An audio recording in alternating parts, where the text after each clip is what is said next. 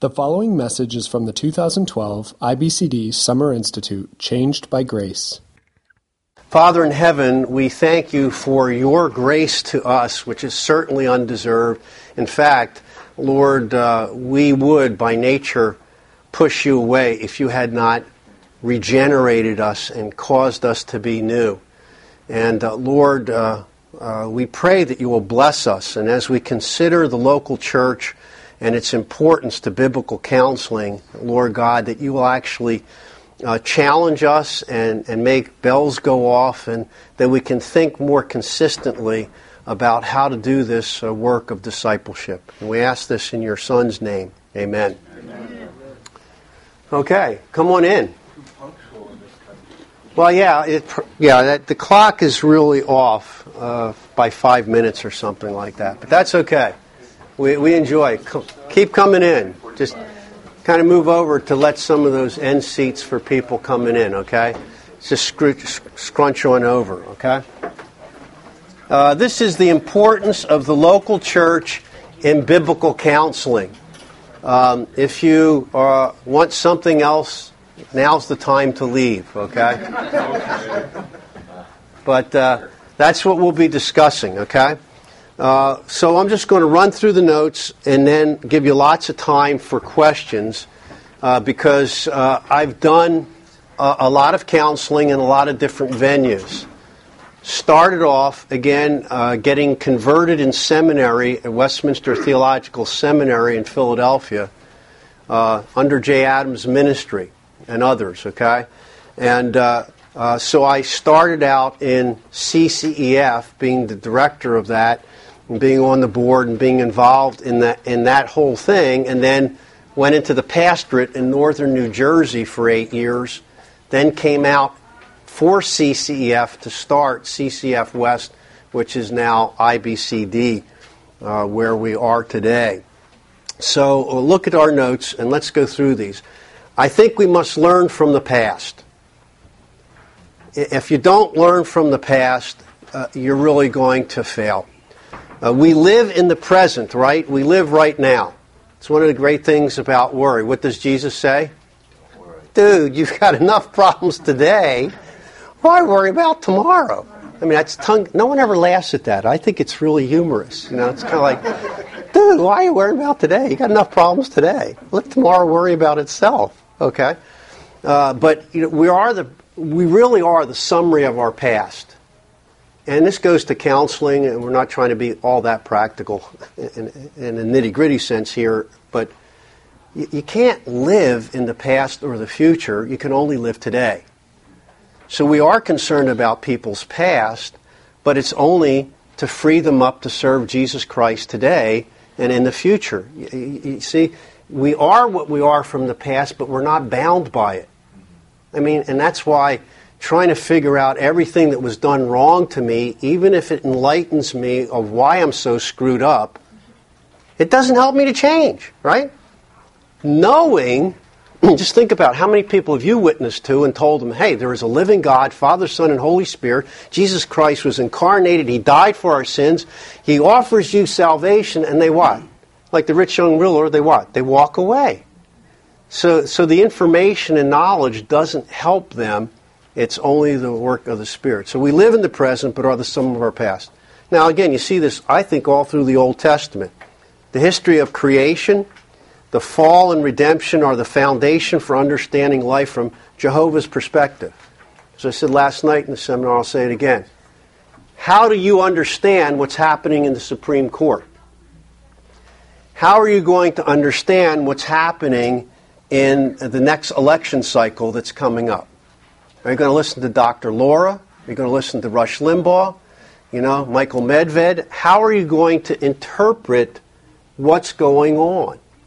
If you don't see present history in the terms of Genesis to Revelation, you've already messed it up. You're already skewed, and screwed maybe too. If you take the skewed view, you get screwed because what? I'm tinkering over here, and God's going, dude, you don't have it.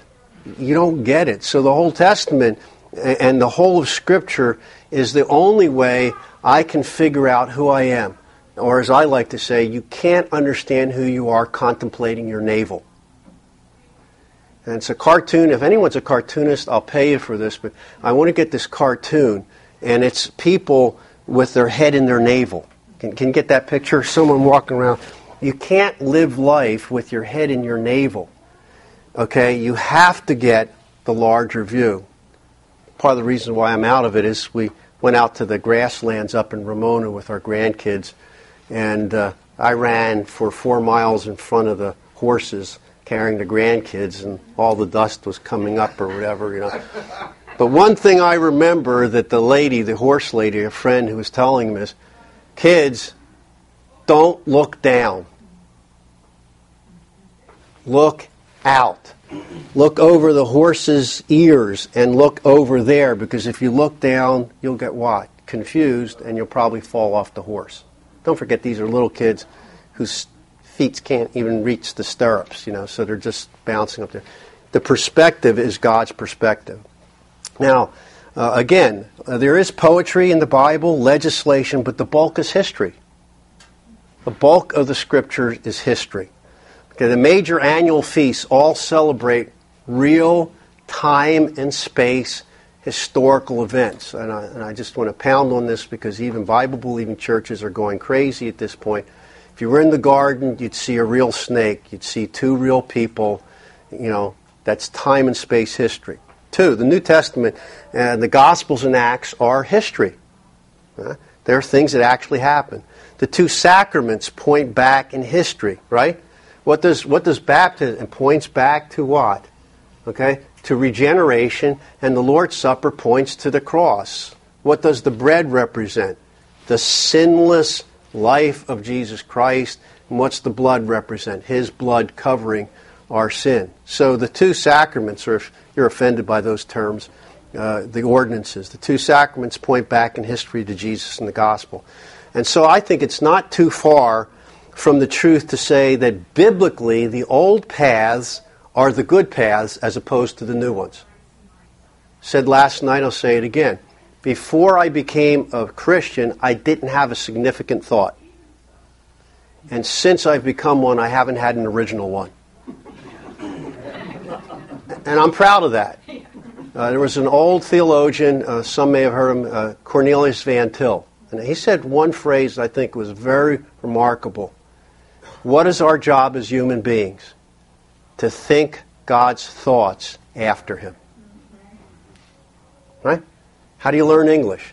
Sitting on it. How do you learn Spanish? Okay? I go to all these foreign countries. I'm amazed. These little 3-year-old kids ripping off, you know, sounds that I can't even imagine. And they're speaking Czech or Slovak or Spanish, you know, like a trooper. You learn from repeating, okay? And you won't become godly unless you sit with God and you begin to think the way God thinks. Okay, all that's background. We're told in Scriptures to learn from history. Someone real quick, read Romans 4:23. Someone else get Romans 15:4, and someone else get 1 Corinthians 10:6. This is group participation. Now, if you're really unholy, go downstairs, and Tim Lane will get you godly. I'm just going to get you to read Scripture, okay? So, Romans 4:23. Who's got that? Just read it out loudly. But the words that was counted to him were not written for his sake alone. Okay, so Abraham, God counted his trust in him as what? Righteousness. And then Paul sort of adds as an afterthought, listen, it wasn't written down just for his sake alone. This has implications for you. Okay, so we're tied back to the history. Okay, Romans 15:4. For whatever was written in earlier times was written for our instruction, so that through perseverance and encouragement of the Scriptures we might have hope. See, now there's a whole verse that you could just work off with people right there. The Scriptures and what's recorded are what? So that you can persevere and be encouraged. That's the purpose of the Scripture, but it's what? Past history, okay? And one more, 1 Corinthians 10:6. Now these things became our examples, to the intent that we should not lust after evil things as they also lusted. Okay, so these things are written. It's very interesting. I find well, I won't go off. That'll be a rabbit trail. But there's some people say you should never use people in the Scripture as examples. That's bad. Just point to Christ. Well, Paul doesn't have a real problem saying, these guys did that, don't you do that. These guys did that, do that. Okay, and if that's moralism, then Paul's a moralist. But Paul isn't. Okay, it's all tied with Christ, but he uses them example. George Santana, at least, is credited with the idea, if we do not learn from history, we are doomed to repeat its mistakes. The biblical history gives us glimpses of eternal realities that transcend time and space. God's not bound by time and space. He made it, holds it together. And we need to get His perspective. I'm saying the same thing in many different ways. 3, this God-given history is necessary grid through which you interpret secular history. Okay, C, the biblical counseling movement, I believe, needs to reflect on its own history in this framework. We did a little bit last night. 1, we need to honestly evaluate ourselves in the light of these biblical paradigms. And what do we learn? Okay, and this is only one man's observation. Pluses. What are pluses in the biblical counseling movement? 1, we got the right side of the inerrancy and infallibility issue. We're one of the few people that really take seriously the infallibility and inerrancy of Scripture. Everybody else is off doing goobly-gopped and getting back into medieval meditation things, and they got whole kinds of programs in Christian colleges to get you to contemplate your navel through, Loyola, whoever else is the patron saint. I use that sarcastically of the movement. 2, the absolute authority of Scripture. Part of the whole thing is, and I just make this as a side comment. A lot of people think Jay Adams is simplistic. Part of it is we are who we are, and Jay Adams is simple in this way. He's not simplistic. If the Bible says it, that's it. It's the end of the argument. You may want to get sophisticated and wrestle with it, but the bottom line is that's what God says. That settles it. Okay. 3, the sufficiency and superiority of Scripture comes out of that. Scripture and what God is doing in saving people far outweighs anything that's secular psychology. That's one of the reasons why I went and got a master's degree from Temple University. I figure if I'm going to be interacting, I better know what they say. And I say this not unkindly. I met a lot of ignorant PhDs. Nice people, real smart, but real ignorant. I'm not the brightest light in the harbor. I'm not the sharpest knife in the drawer. But I went down to Temple University and I got almost straight A's, except for one course, in graduate school, by basically doing things like this. Walk into one class, prof says, okay, this is a brilliant design. Not a Christian, daughter of a Christian. He goes, okay, you're going to write a paper for next week. Who is man? What's wrong with him? And how do you fix it? Brilliant, And then after you do that, you look at all the books, see the movies, etc., and then you write the same paper at the end of the semester. I just had been saved in seminary. What? This is great. Romans 1, 2, and 3. Who is man? What's wrong with? How do you fix it? Jesus. That's it. Sin's the problem. Man's in the image of God. Got an A. Went through the whole course. Came up to her at the end. She goes, I know. Let me guess. I'm going to get the same paper. Right. I said, can I critique these people from a biblical position? So I mean, all kinds of fun in graduate school. The bottom line is, I had people say that. I had another guy in developmental psychology. He's going about Piaget and Kohlberg's theory of immoral development. Kohlberg eventually committed suicide. It's very interesting. But he was applying Piaget's theories. And what is it? Dr. Massari, what you're saying then is that according to Kohlberg, Adolf Eichmann wasn't responsible for his part in all those Jews dying.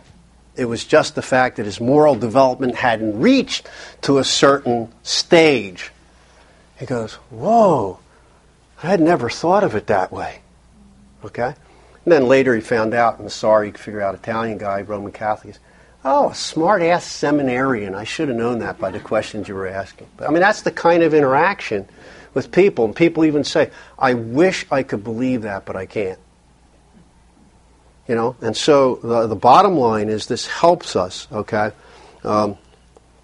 Sufficiency and superiority of Scripture. Whole family units. We've always had people in and dealt with everyone, not just individuals. Biblical ecumenacy. We've said that. You know, Presbyterians given this over to a Bible church, okay? Every member ministry and prophetic stance against politically correct thinking. The minuses, though, and I'm going to just camp on one of them, too great an emphasis on individual responsibility to the neglect of the interface of the individual with the family, the church, and the state. A lot of biblical counseling has sort of followed the secular model of dealing with individuals. Now there's good books on marriage and family and other things, but there's been very little written on how do you interact with police, child protective services, how do you interact with people. And more in our politically correct world, if God doesn't take me home, I really expect to be in jail someday just for preaching Romans 1. It's inevitable. It will be called a hate crime, and I'll do jail time because of it, okay? But we haven't really done that enough. 2, parachurch models versus the local church. Again, I hope people didn't misunderstand. I love the guys at CCF. I was on the board for many years. But it is a parachurch organization. See, and when we were CCF West and they said go independent, we went under a local church and stopped charging for counseling and had a different model. And we were poor, and that's why, poor Grace Bible is poor too, because, we run it as a ministry, really not as a business. Okay? 3, professional medical model versus pastoral model. We don't take third-party payments. We don't want state licensing. I'm not saying that's sinful, but, dear friends, when you get the state involved telling you what to do, you're going to be in deep kimchi real quick. If they tell me, and I can tell you stories about people who are biblical counselors who try to get state licensing. The prime one would be read Psychobabble, Neil's brother. Rich Gans and what happened to him at Syracuse University, etc. And it's happened time and time again as people tried to get state licensed. Had a black gal, Afro-American, I could tell by called me from the East Coast, said, I'm out here in California. This was years ago. I tried to get state licensed, and I passed my written exams, but I got into it, and first thing they asked me is, you're in counseling and you have one of these born-again Christians. How do you get behind their defense mechanisms and get to the real issues? And she says, well, I'm born-again Christian. She failed. Now, she could never prove it. I said, well, you could take a class action suit against that. You're black, you're a woman, you could really do the job, but, the bottom line is you get in trouble, okay? 4, minimal doctrinal standards versus rigorous confessional standards.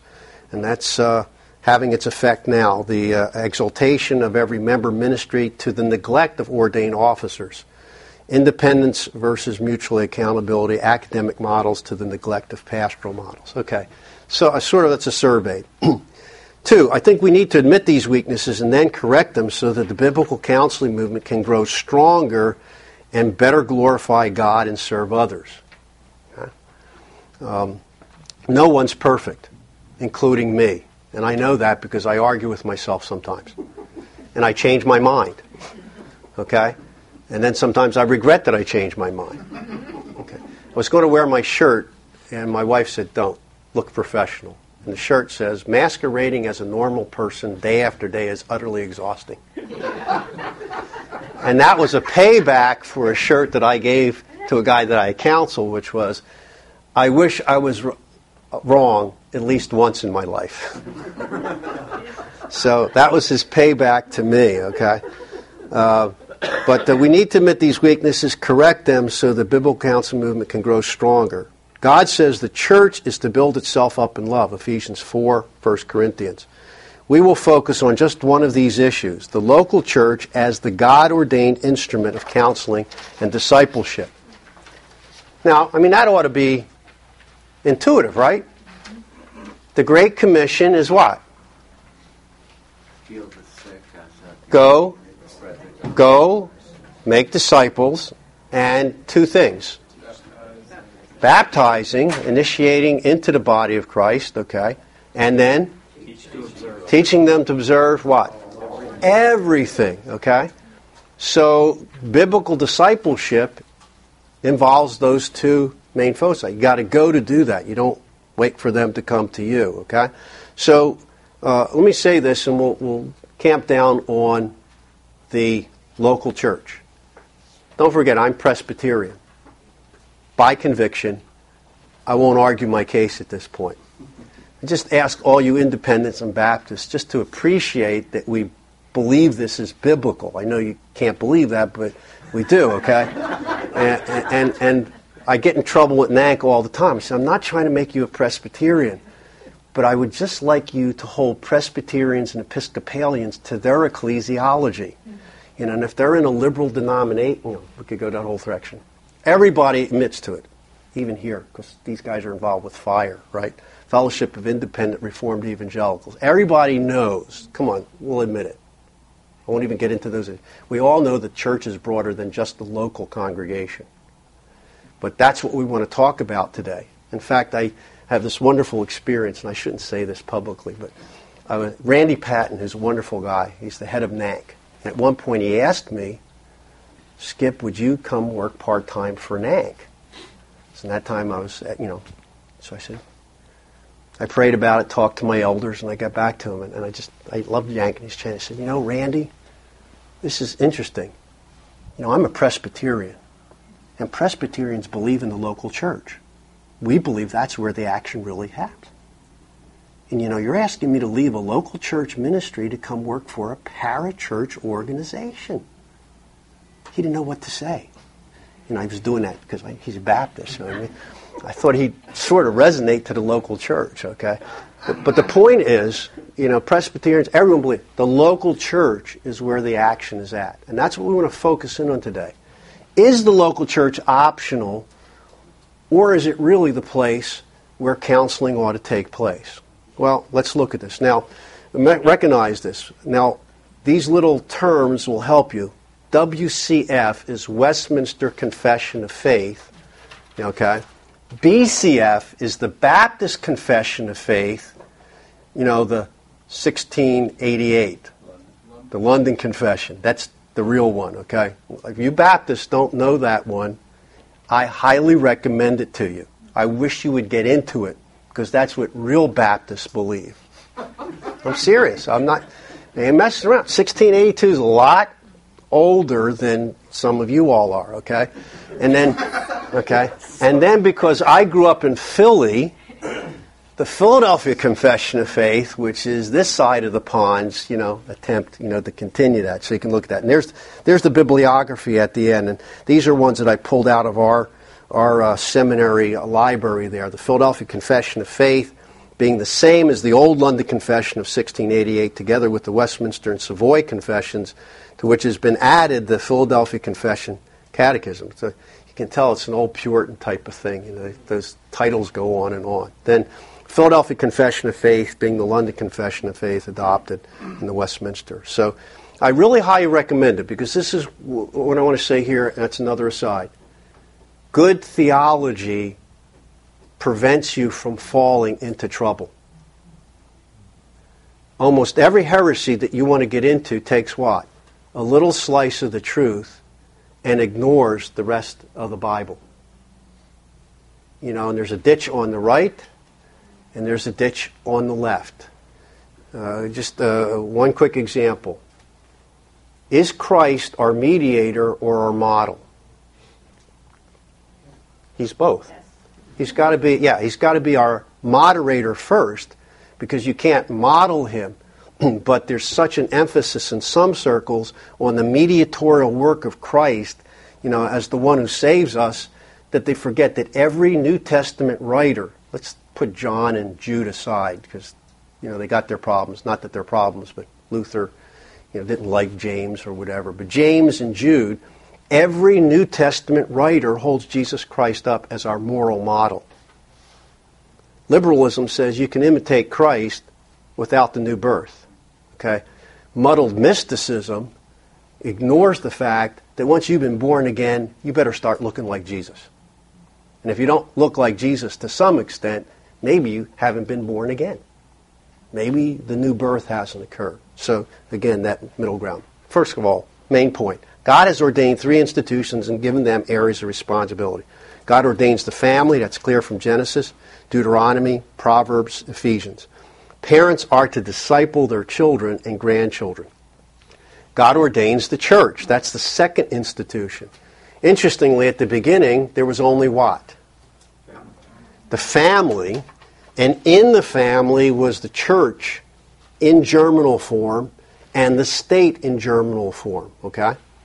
And God ordains the church. The family originally had the 3 functions or office from creation until Exodus 20. I won't get into that theological argument. When did the church stay?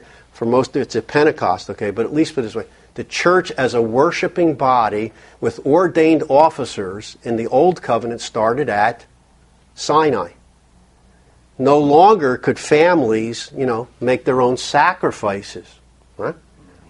And even at that time, they no longer could go out and just fight wars.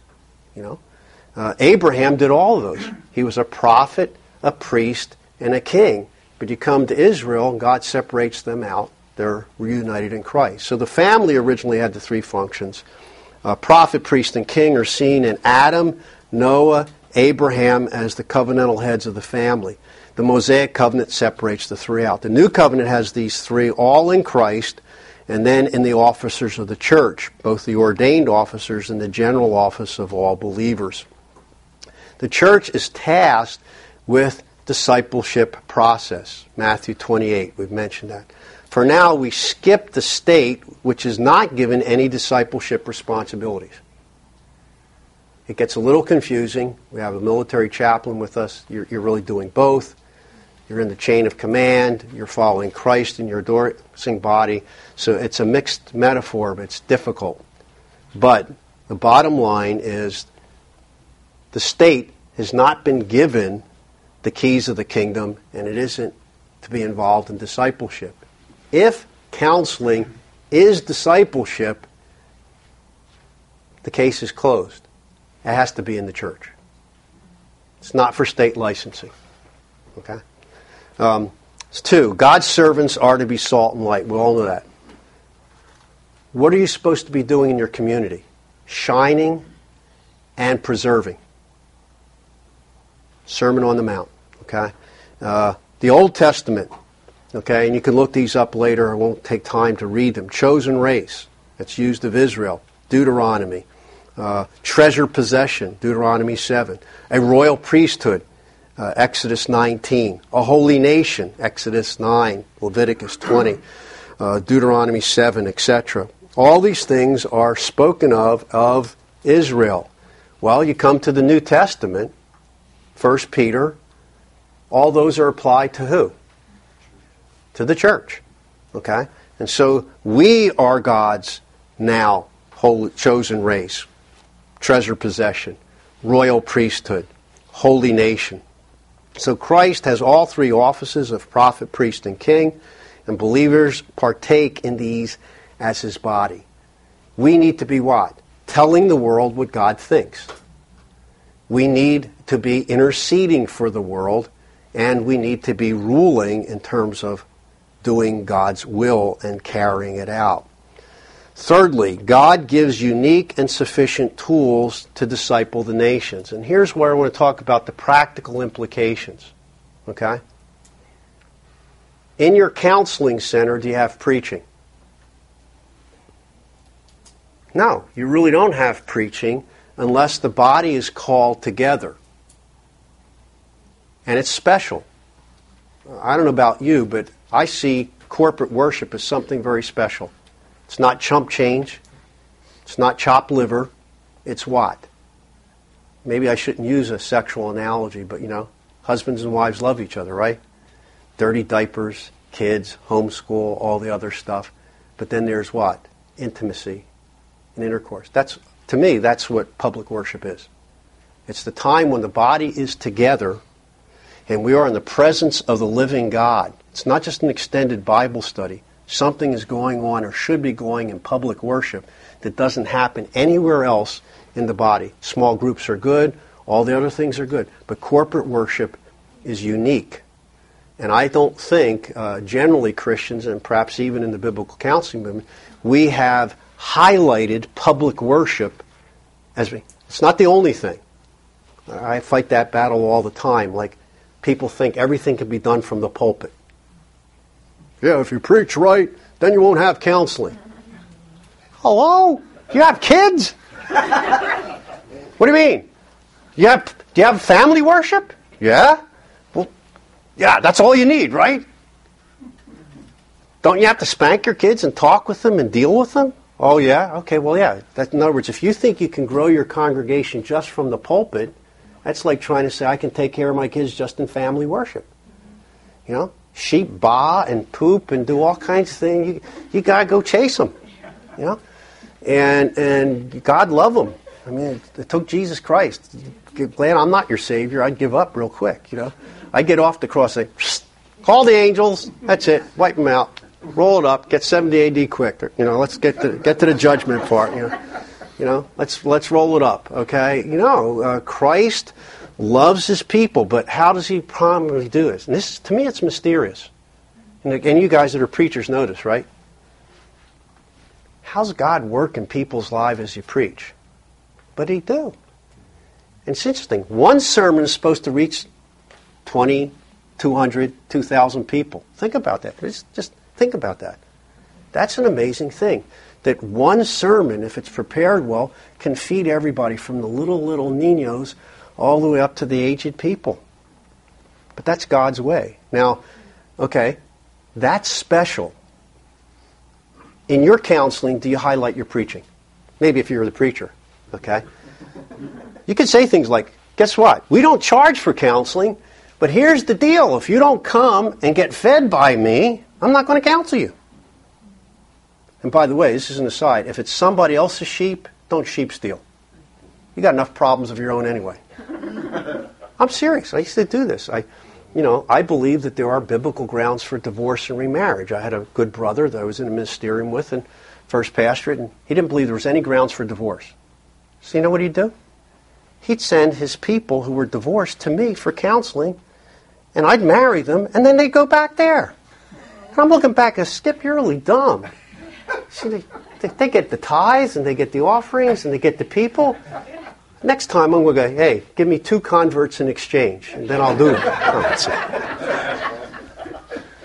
But, seriously, you take somebody else's problems on, you don't want that. But you can say, look, this counseling is good, it's discipleship, it's important, but you need to get fed.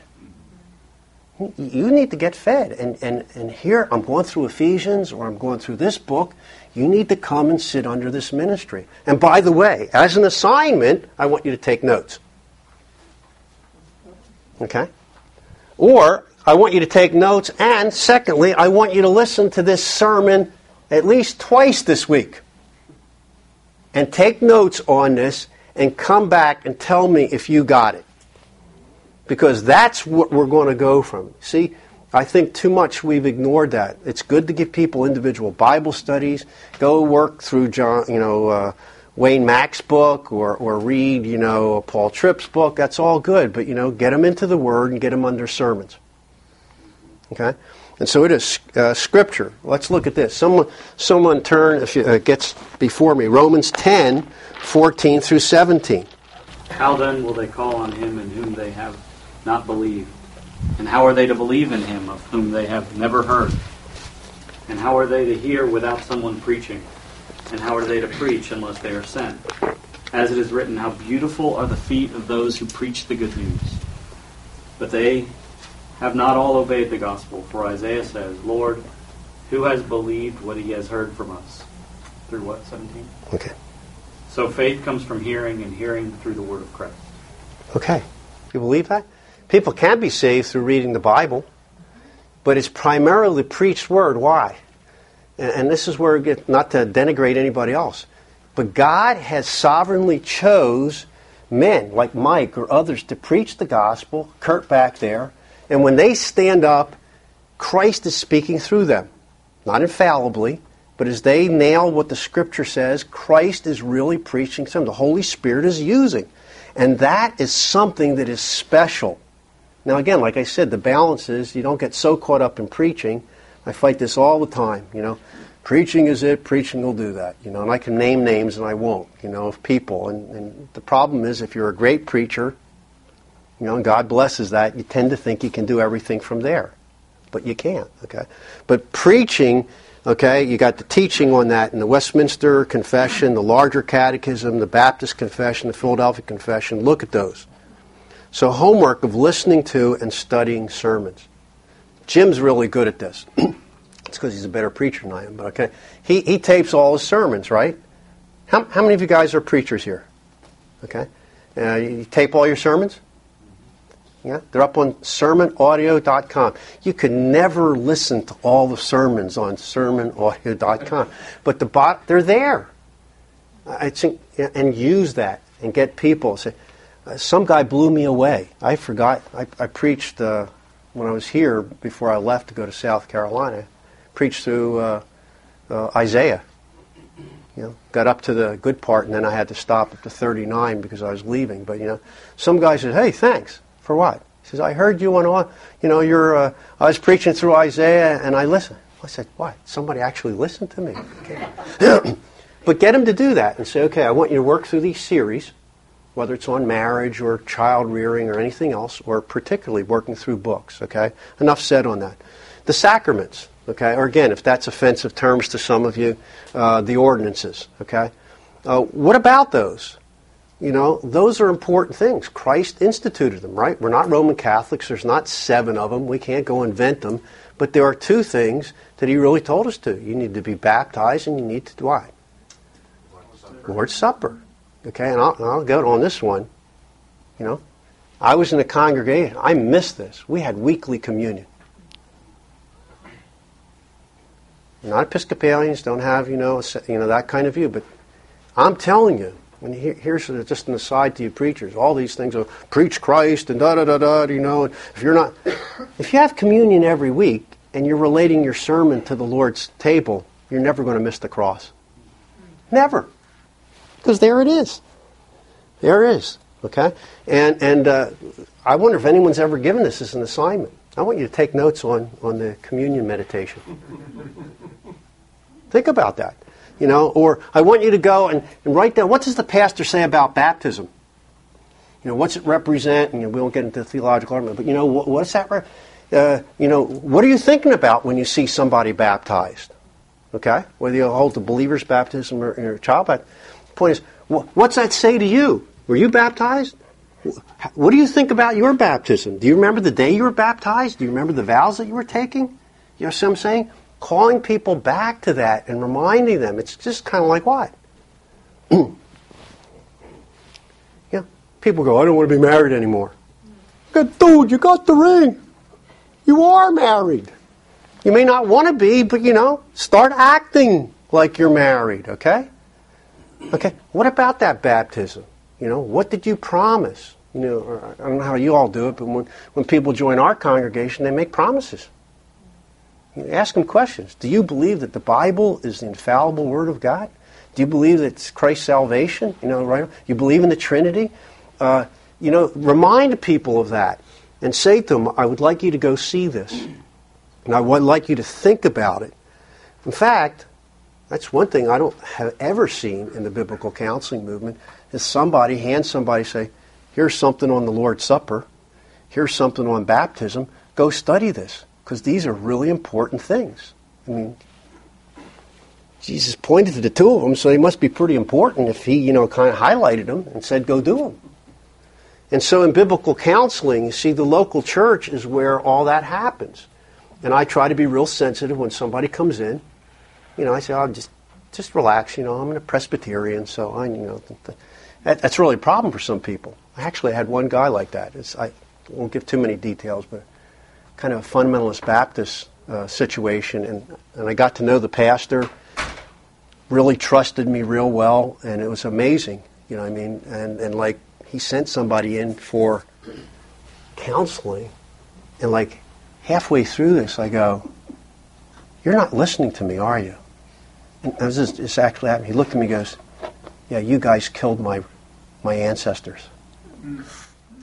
Well, you understand, I mean, there's some of that. Did they go on the Reformation or whatever? But he reminded me of that, and basically, and I almost looked at him and said what I said: "Look, you're here because you're abusing your wife.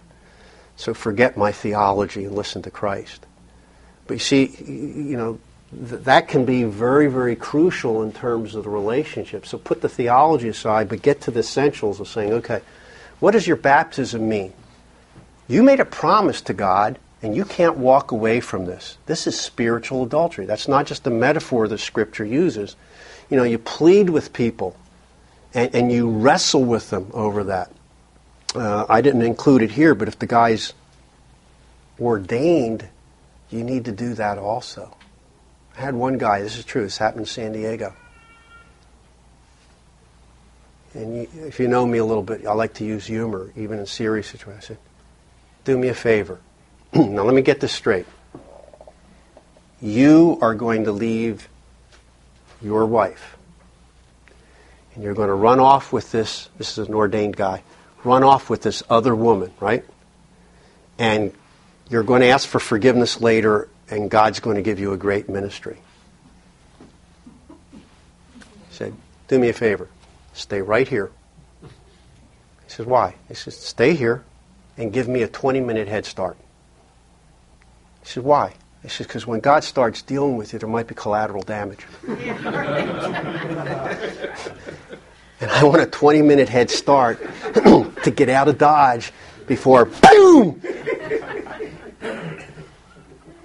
So again, you see with the baptism and the Lord's Supper, point this to people. Now this is also important. Okay, what does the Lord's Supper say? When you take the Lord's Supper, what are you saying? I can't live without Jesus. Without His body and blood, I'm toast. Literally, as well as metaphor. I can't live without Him. And so you have to come back to that, because some people I know will go, "Well, I'm not right with so-and-so, and so I don't want to drink condemnation. I read 1 Corinthians 11. I get that, man. I don't want to get sick and weak and maybe die." You say, that's good. Okay, but what are you saying when you don't take communion? I can get along without Jesus. I said, dude, you're between a rock and a hard place. The rock is Jesus, and the hard place is you better repent of your sins and take communion, because you can't get along without Him. See my point? See how these things come into counseling, not just as ideas, but really as something to grasp hold of these people and get them to work through in preparation for communion or whatever. So homework: baptism, membership vows, notes on the Lord's Supper, study passages in the Gospel, and study the catechisms, in terms of they explain it. Third one is prayer. Okay? Now again, we say people can't change without the power of the Holy Spirit, right? Okay?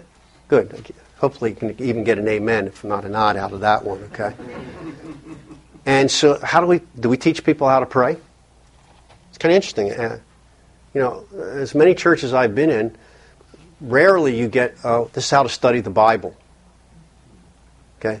This is how to witness. But very rarely do you get a whole course on prayer. Think about that. Prayer is like breathing. I mean, that's what the Holy Spirit moves me to confess my sins, to rejoice in Christ, to pray for others. Prayer really is an attack on, and we need to be teaching our counselees how to pray, and really, to be honest, especially for your pastors when you have your public prayers. Now that's a little different because you're praying for the whole congregation, but they ought to learn from your prayers. Probably one of the greatest compliments I've ever had. Never been real praised in terms of my preaching, but one time, I'll remember this, when I first came to San Diego, went up to a Baptist church in the LA area, was preaching, and the lady came up and said, thank you for your prayers. I said, why? She said, because I felt like I was in the presence of God. You know, it really seemed to me that you were actually talking to God. See, so maybe say, okay, I want you to outline the prayers in the service. Go to prayer meeting. Oh, by the way, here's this godly saint. Go over and talk to him or to her and ask them everything you can learn about prayer. See what I'm saying? These are things that ought to be coming into the counseling. And where are you going to get that? At the church. That's where you have prayer meetings. That's where you have people, to pray with. And by the way, we ought to be, I'm sure you know this, but you ought to be praying every time you counsel. You ought to start with prayer, end with prayer. I mean, so people realize we're in the presence of God. Sometimes if something is so neat that's happened, maybe you need to stop in the middle of it and pray right then. So, you can be a model, but my point is, look to the church to teach people how to pray. Now, that could be difficult if the church that you send people to doesn't pray. Okay? But all your small groups ought to have prayer. If you don't have a corporate prayer meeting, other things will work on that. So, Matthew 6, you've got the teaching there. You've got the homework, How to Grow in Christ. There's a book, I should have referenced that. That's a little workbook, very good. It's a primer for new Christians. It's called How to Grow in Christ by Jack Kinnear, Kinneer. Just a shameless plug. He was my intern at one time years ago. That's when he wrote that, years ago, back in Jersey. And he teaches at the seminary now where I'm at in terms of New Testament. But that book is very helpful. And there's a chapter in there on prayer. And so there are things that you can do. Take notes on the pastoral prayer, at prayer meeting. Study the Lord's Prayer. Get people to say, okay, this would be go to prayer meeting and take your prayers and everyone else's prayer and measure them by the Lord's Prayer. And you will notice that Aunt Millie's toe and ingrown toenail, and Sally's sick dog and a few other things that maybe are not wrong to pray for, but the bulk of prayer meeting often comes out what? The last half of the prayer. So I remind you what? The 10 Commandments are what? The first table and the second table. What comes first? God or man? God. And boy, oh boy, if we take 5 through 10 and put that before 1 through 4, we've reversed the order. The greatest commandment is to love God first and then our neighbor. Now, you don't want to put a wedge between them, but you got to get the emphasis where the Scripture puts it. So, teaching people to pray. That would be a great project for someone to write something on prayer for the biblical counseling movement that they could put into people's hands. Well, moving on. Discipline. Got Matthew 18, that whole process, 1 Corinthians 5, 2 Thessalonians 3, Titus 3, Hebrews 13. That would be a whole seminar in itself. Why does counseling have to be in the church? Because an independent center can't do what? Discipline people. Go make disciples, and the process is discipline. Usher them into the church, and you discipline them out for what? The glory of God, the purity of the body, and the reclaiming of the person. Okay? But that process happens in the church. And again, there's the listings for you from the Westminster Confession, the Baptist Confession, Philadelphia Confession. You see, to be honest, if you go back to those days in the Reformation, other than the baptism issue, the Presbyterians and Baptists and Independents really basically all thought theologically the same, and the Savoy and other things are very similar to the Westminster Confession. Baptism different, but that thinking. So what about the homework? Regular membership. Now again, I some of you come from fellowships that don't have formal membership.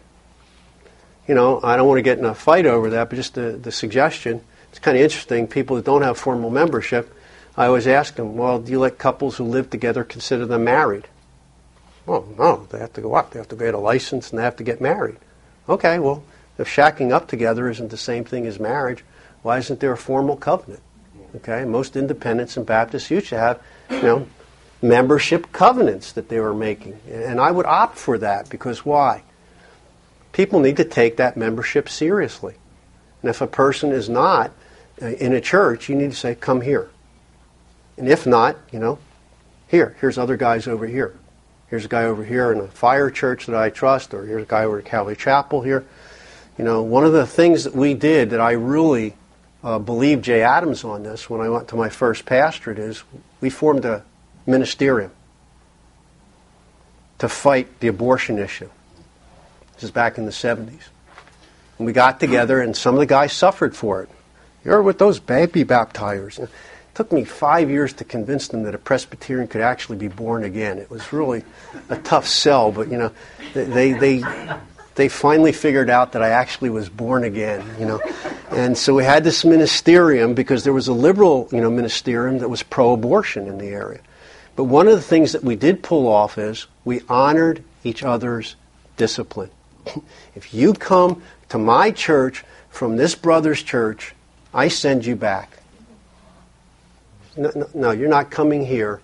Okay, I'll go with you or whatever. We got to get this straightened out because you got to leave on the right basis.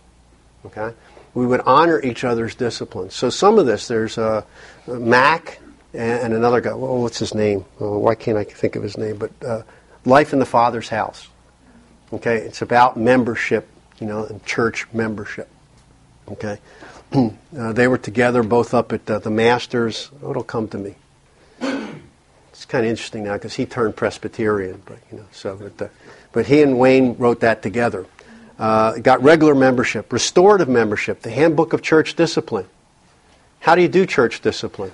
Is it really important?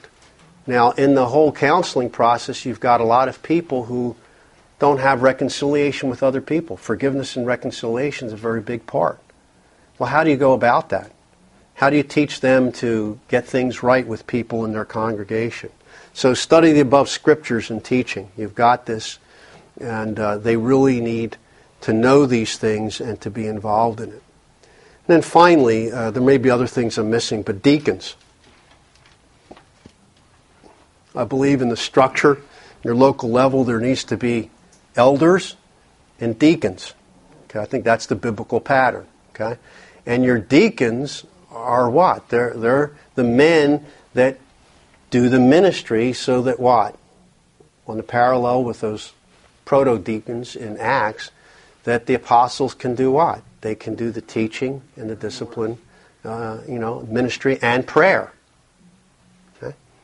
So the deacons are there to do all the other stuff. You got Acts 6, 1 Timothy 3.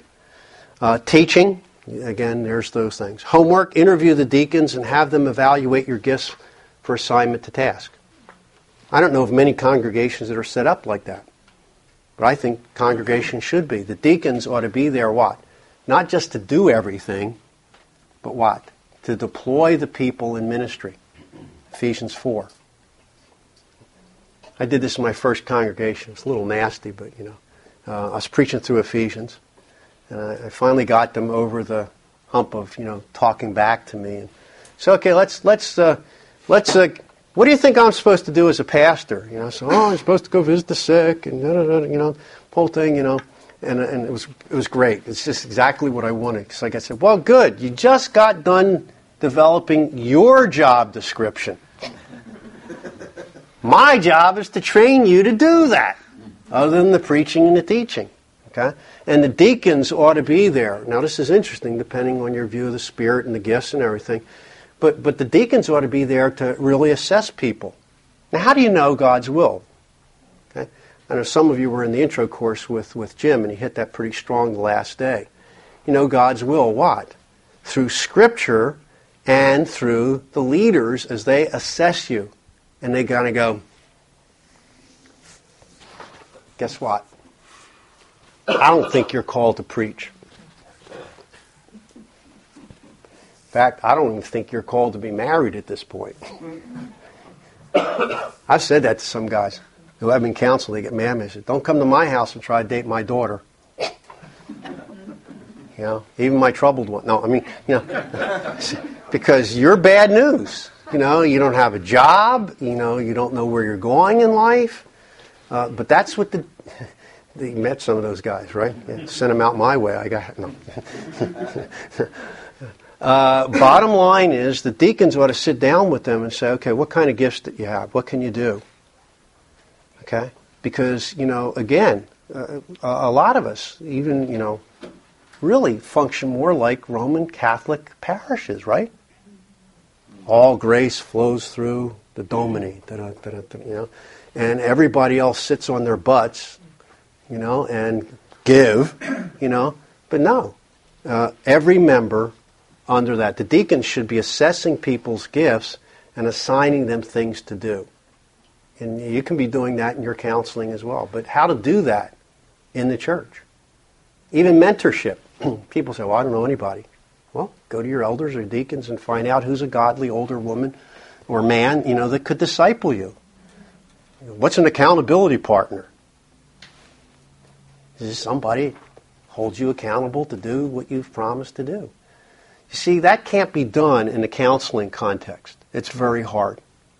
If you have an independent center, and that's why we have, and I'm sure IBCD still does this, we try to pull the pastor in and get somebody from the church to be accountable, because once you get done, hopefully by God's grace, fixing the person, what do? You have to send them back. See, that's the other thing too. That's the missing thing in a counseling center. You get the love on them, and they don't love you back. They go off to somebody else and work with them. But again, hopefully you can see all of this. Okay, let me wrap it up and I'll take the last 5 minutes or so for questions. Please take all this in a 1 Corinthians 12, 30 sense. This is a better way, a more excellent way. I'm not criticizing everything that we've done or failed to do, but the Corinthians were in trouble. And we don't want to miss Christ's body, either sense of the word.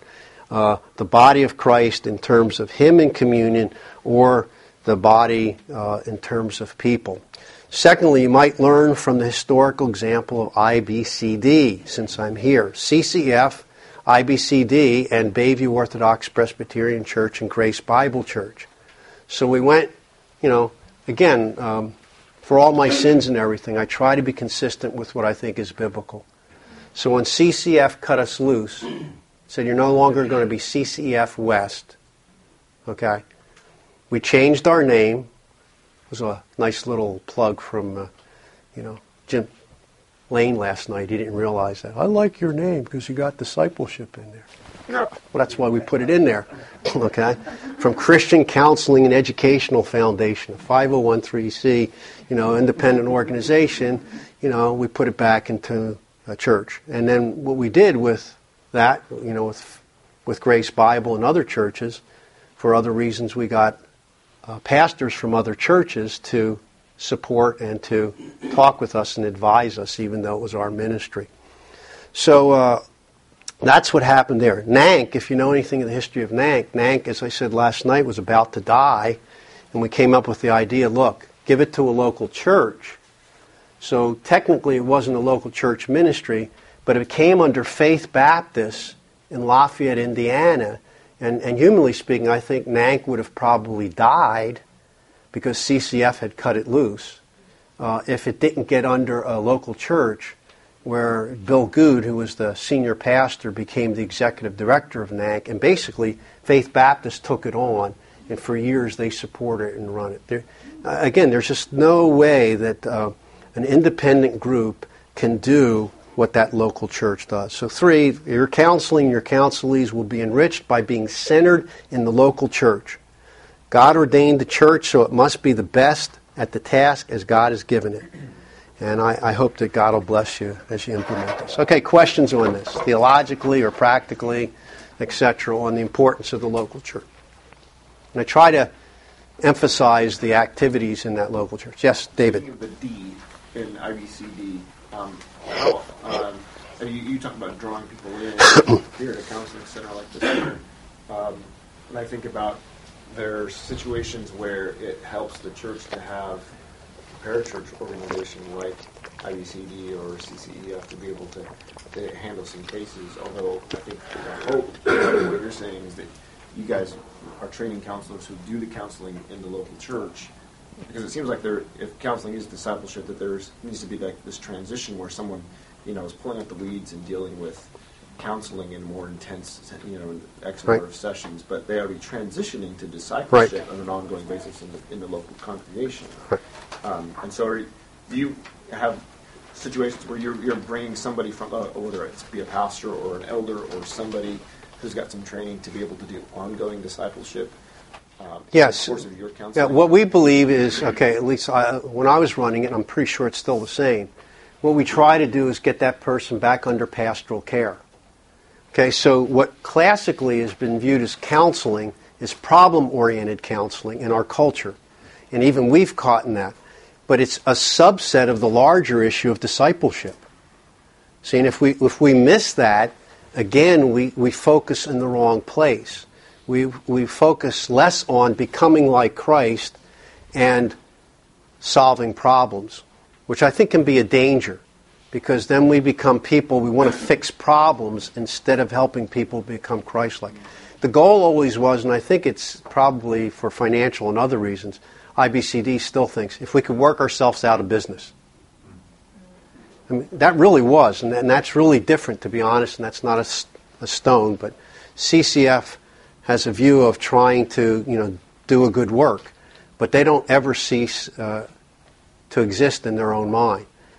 From the early days, Jay always said, we want to run ourselves out of business when the church starts doing what the church should do. See, what happens is, and for all the good that God does in parachurch, Campus Crusade starts or something else starts to do what? Well, because the church isn't reaching the campus, or the church isn't doing this, or the church really isn't reaching the trafficking trade, the sex trade. So what do? We set up an independent organization to do really what only the church can do, and God blesses with crooked sticks and all that. But I think it's, really it's better to do it, in that larger context.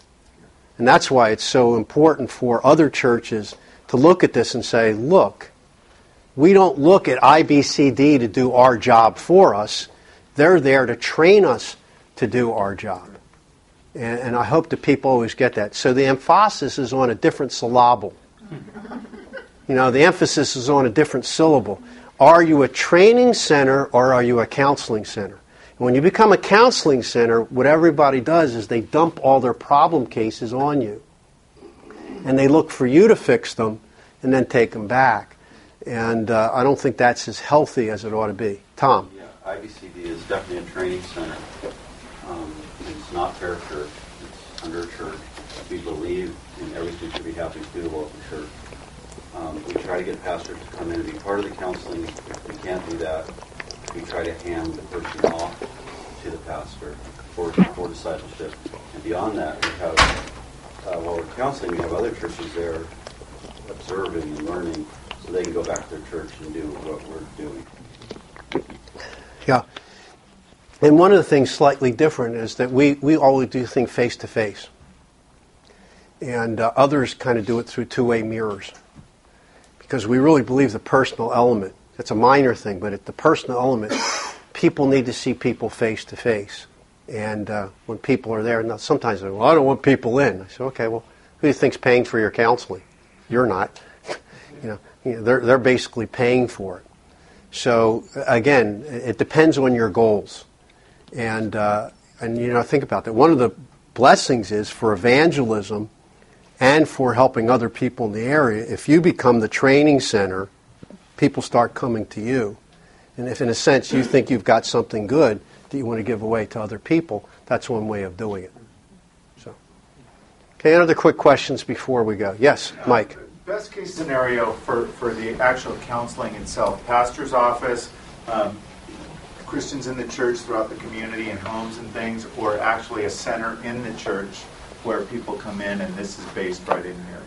Good question. Where's the best place to do it? Yes. Seriously, wherever you can pull it off. I've counseled people in McDonald's, especially when they're suicidal or something. But the privacy is an issue. Some people, if you want to do it evangelistically, they say, people won't come to the church building. But, there's all kinds of different ways. And see, again,